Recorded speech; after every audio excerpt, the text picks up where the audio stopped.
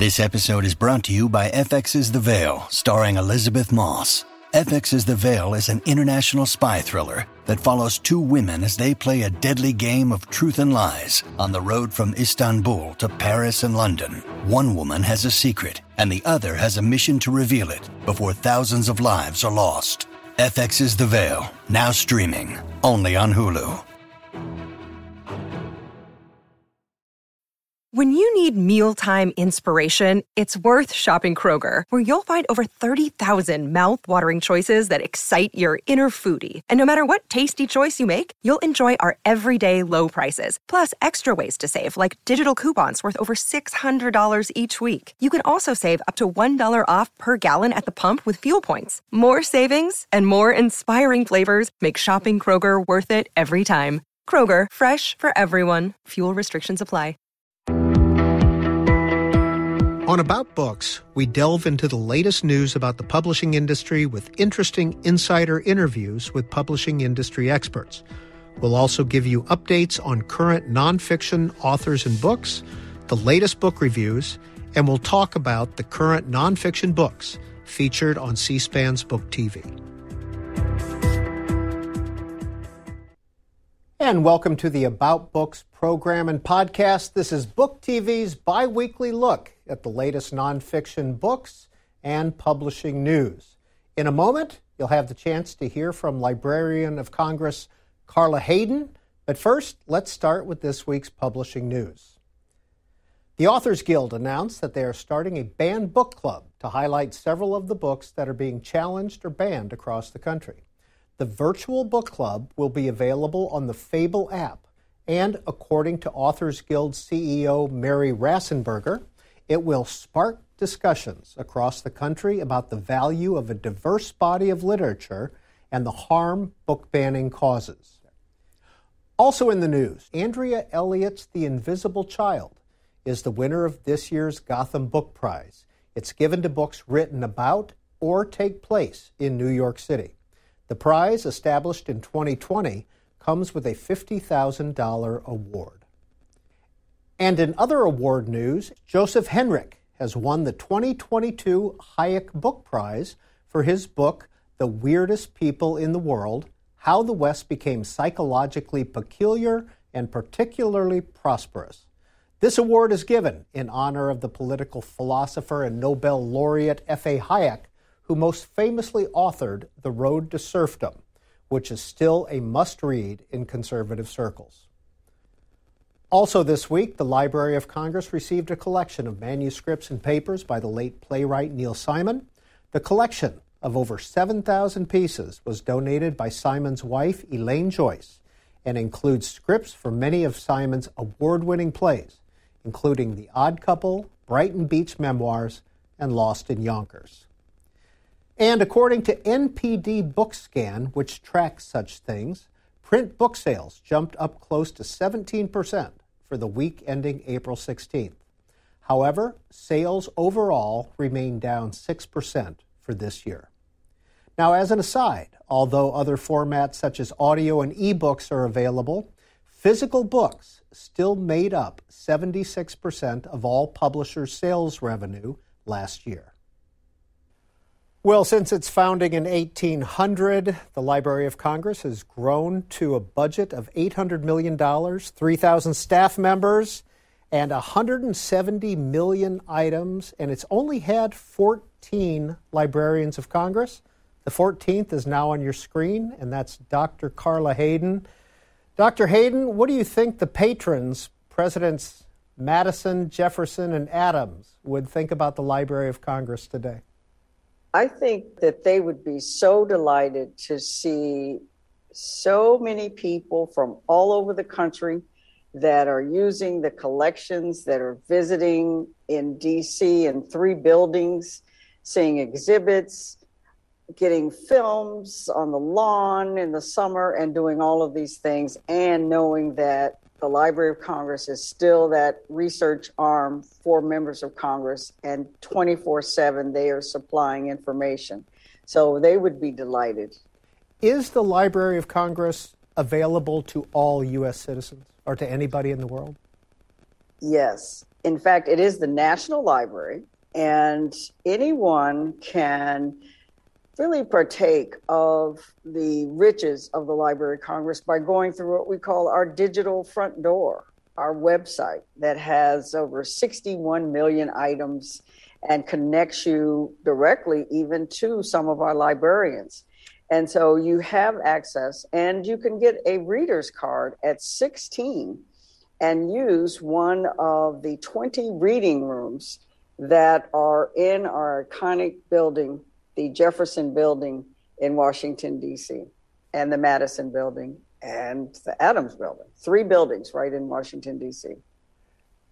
What's the relationship between the library and the Congress itself? I mentioned that it's the research arm, and there's a special unit, the Congressional Research Service, that just gives nonpartisan, objective research and reference to members of Congress and their staff. I mentioned that 24/7. So whatever topic or subject or things that are being discussed or considered by Congress, legislation, this group of specialists in every field provides information that members of Congress need for their deliberations. And their values really include being that objective source, but also confidential information and confidentiality. So that's how the Library of Congress started, serving Congress, and now it serves not only Congress, but the people Congress serves, the entire nation. So, Dr. Carla Hayden, you're the 14th Librarian of Congress. Who appoints you? Do you apply for this job? The Librarian of Congress, the position, is a presidential nomination. So the President of the United States nominates a candidate, and Congress actually votes on and hopefully approves the Librarian of Congress. And so I was nominated by President Barack Obama, and I was confirmed in the Senate. And confirmed, when you say confirmed, you have both Republicans and Democrats voting for you in the Senate. Yes, in fact, and the person who keeps a running tally of it, my mom, has the official listing there, but it was 74 to 18 and a few abstentions. Well, speaking of your parents, every time we talk to you, we do talk about the library, and we'll come back to that. But who were your parents and where did you grow up? Let's learn a little bit about you. Well, my family is from central Illinois, Springfield on my dad's side and parts south of Springfield, and Champaign, Illinois, where the university is. It's my mom's family. And so we have strong Midwestern roots. And I, though, was born in Tallahassee, Florida, on the campus of Florida A&M, an historically black college, because my dad was teaching violin and string there, and my mom was his accompanist. So that's how I got to be born there. And then, as you can see, though, they were classically trained musicians. I had no talent, so that's how I ended up a librarian, though. I love to read, though. And your mother is still with us. Were your parents readers? They were avid readers, and so were my grandparents, especially my father's mother. I would spend summers in Springfield, Illinois, and she started reading to me, and then they took me to the state library in Springfield, so I got a chance to see a beautiful library, and then I learned to read myself, and then that was it. Well, now, according to several sources, there is a book called Bright April, which inspired your love of reading. What is that?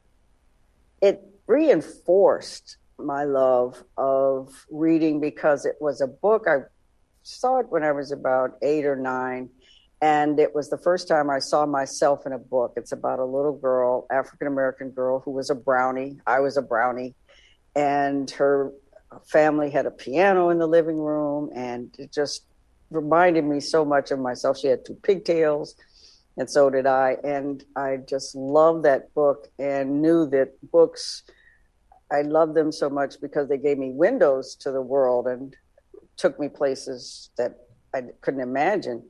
But when I saw that book, I saw myself too, so it was a mirror. And that just cemented my love of reading. And at what point did you decide to give libraries a chance? Well, I always loved libraries because they were full of the things that I love, books. And when I was graduating from undergrad, I found out that there was an entire profession that included opportunities to design libraries, to select the books that are in there. I had no idea that there were so many parts to this thing that I love, the library, that contained those things that I love. And so that started in terms of my career and finding out that there was librarianship. And a master's and a doctorate in library science from the University of Chicago. You got to know a pretty famous couple in Chicago then, didn't you? Yes. Well, I was working, and I worked at the Chicago Public Library. Then I taught at the University of Pittsburgh, went back to Chicago to be the chief librarian.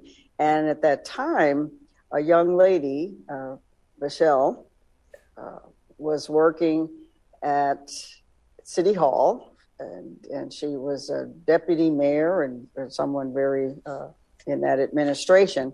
And the library was part of her portfolio. And that's how I met Mrs. Obama. And got to know the president then as well? Robinson then. Right. Then they got engaged and married and everything like that. So who would have thought that years later, and our paths weren't entangled, but years later that I would be basically recommended by a number of people in the library community, and he would select me to be his nominee. Carla Hayden, what was it about the Enoch Pratt Free Library in Baltimore that attracted you for so many years? The Enoch Pratt Free Library was the first library system in the United States. And that means that they had a central library, and other cities had central libraries, so Boston, New York, of course, but it was the first library in the country, about the 1870s, that was established with branch libraries and a central library.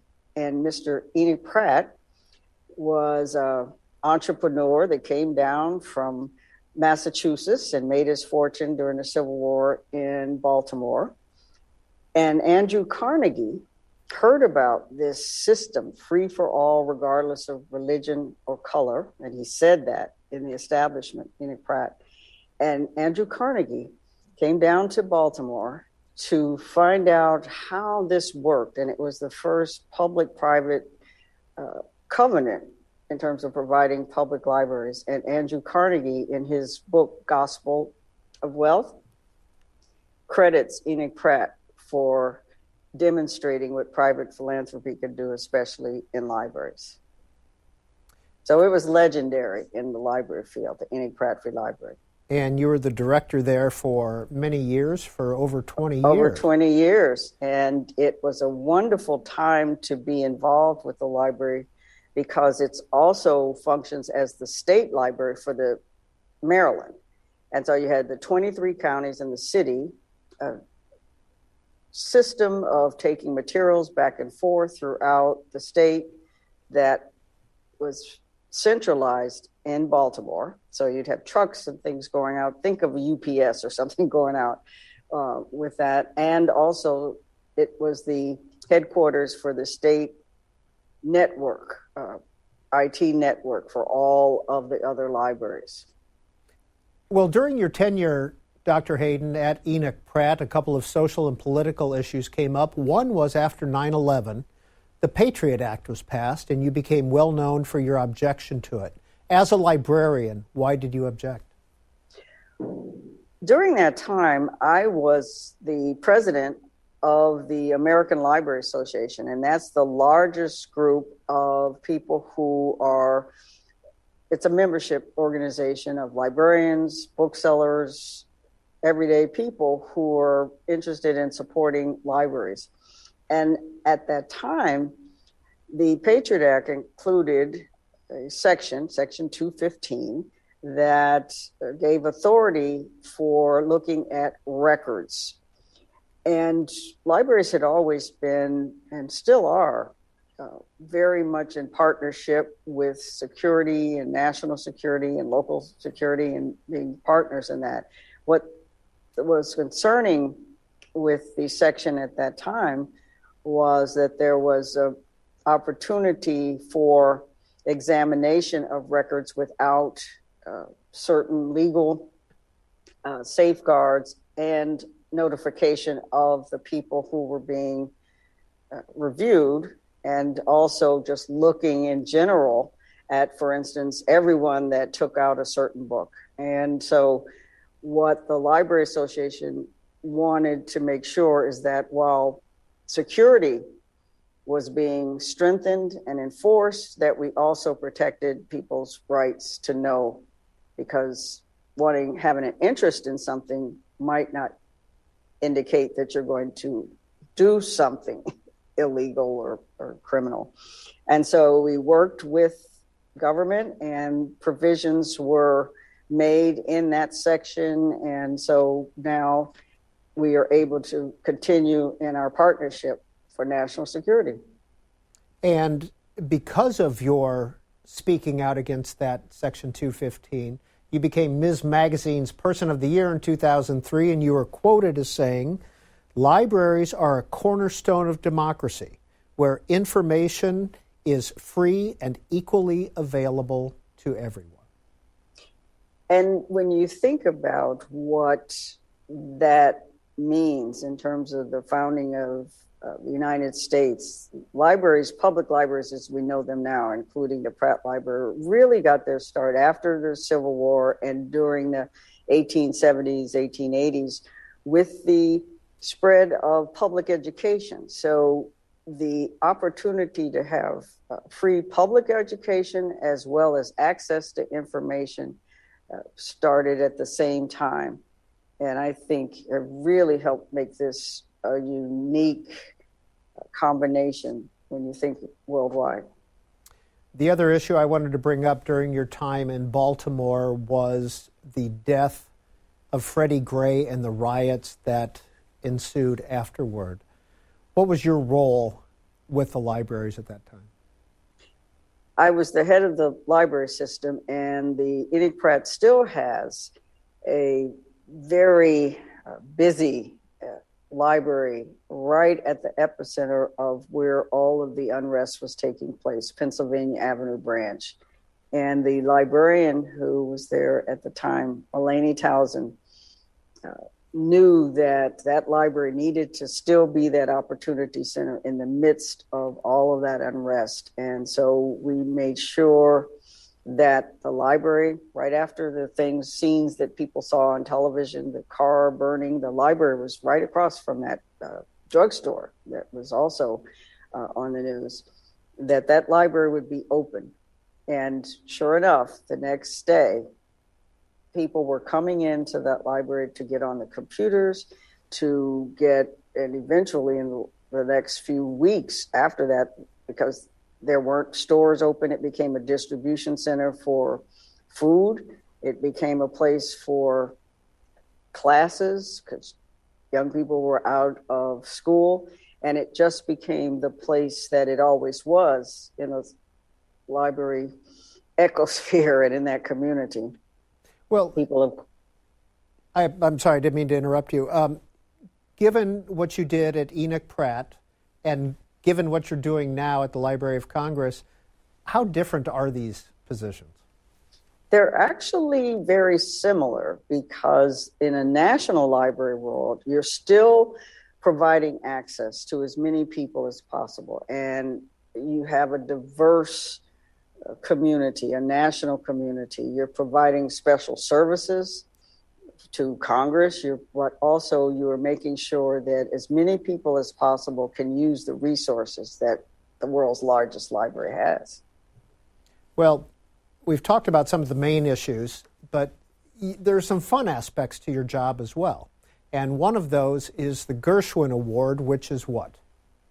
The Gershwin Award for Popular Song is an award. It's given to an individual or individuals who demonstrate and have demonstrated excellence in popular music. And the winners have included Paul McCartney, Carole King, Smokey Robinson, my first Gershwin Prize winner in this position, Tony Bennett, an interpreter of popular song, and most recently Garth Brooks, right before the pandemic, and not long ago, Mr. Lionel Richie. Well, we do have to show a little bit of video that was taken at the Gershwin Awards of you rocking with Lionel Richie, singing all night long. You can see Dr. Hayden up there in the box with Mrs. Richie while Lionel Richie performed. Is that a fun evening for you? It was wonderful because in one of the previous Gershwin Award concerts, it was noted the Master of Ceremonies, Samuel Jackson, mentioned that it was bipartisan karaoke because these songs are popular and everybody knows the songs and they're singing along.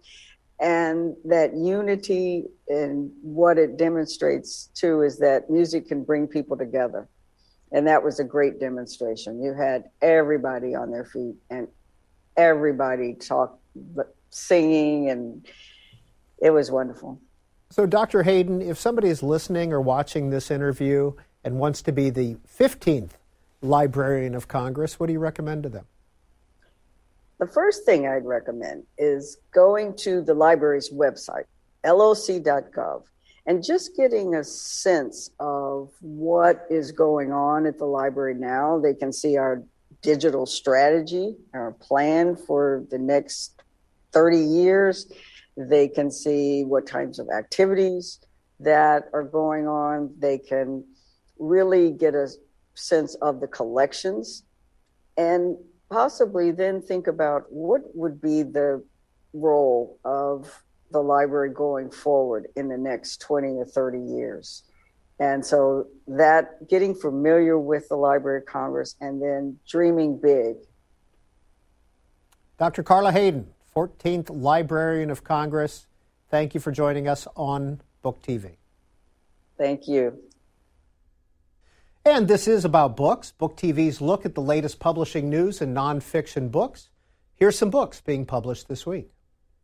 In How to Prevent the Next Pandemic, Microsoft co-founder Bill Gates weighs in on how the public and private sectors can work together to mitigate the next pandemic. Former Secretary of State Henry Kissinger has another new book out, and he offers his thoughts in this one on what makes a good leader. It's called Leadership. And in This Will Not Pass, New York Times political correspondents Jonathan Martin and Alexander Burns report on the 2020 presidential election and President Biden's first year in office. Also being published this week, Bill O'Reilly and Martin Dugard have another book out, and this is a look at America's war on terror in the years following 9/11. Their latest book is called Killing the Killers. And in Seen and Unseen, broadcast journalists Mark Lamont Hill and Todd Brewster report on how technology and social media have impacted the conversation about race in America. Well, this weekend on Book TV, on our monthly call-in program In Depth, our guest is author and Fox Business News anchor Larry Kudlow. He also served as chairman of the Council of Economic Advisors in the Trump administration. He joins us to talk about Wall Street, taxes, and the U.S. economy in general. His latest book is JFK and the Reagan Revolution. Here's a portion of him discussing that.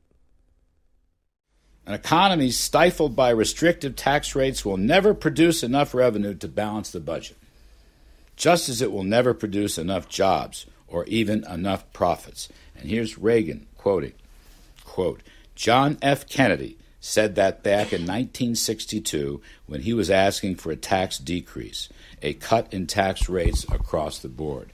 And he was proven right. That is Reagan. And before that is Kennedy. And I just want to say this for the umpteenth time. Kennedy, the Democrat, Reagan, the Republican. And as the underheading in this morning's paper for us, Kennedy and Reagan both spurred growth through bipartisan tax cuts. That's just what we need now. And that was Larry Kudlow, who was our guest this month on In Depth on Book TV. Now, if you've missed any portion of that program, you can go to booktv.org, click on the In Depth tab, and you can see the full 2 hours in its entirety. Finally, here's a look at some of the current best-selling nonfiction books according to IndieBound. Topping the list is University of Houston professor Brene Brown's thoughts about making meaningful human connections. Her book is called Atlas of the Heart. After that is Crying in H Mart, a memoir by Michelle Zauner. Now, this is one of those books that's been on bestseller lists for months. Also on the list, investor Bill Browder recounts his investigation into a money laundering scheme that led ultimately to Russian President Vladimir Putin. His book is called Freezing Order. And that's followed by Bittersweet, Susan Cain's thoughts on embracing loss and sadness. And wrapping up our look at IndieBound's best-selling nonfiction books is Tegan Gerard's cookbook, Half-Baked Harvest Every Day. And that's a look at this week's publishing news and the latest nonfiction books. Thanks for joining us on the About Books program and podcast. About Books is available as a podcast on the C-SPAN Now app or wherever you get your podcasts.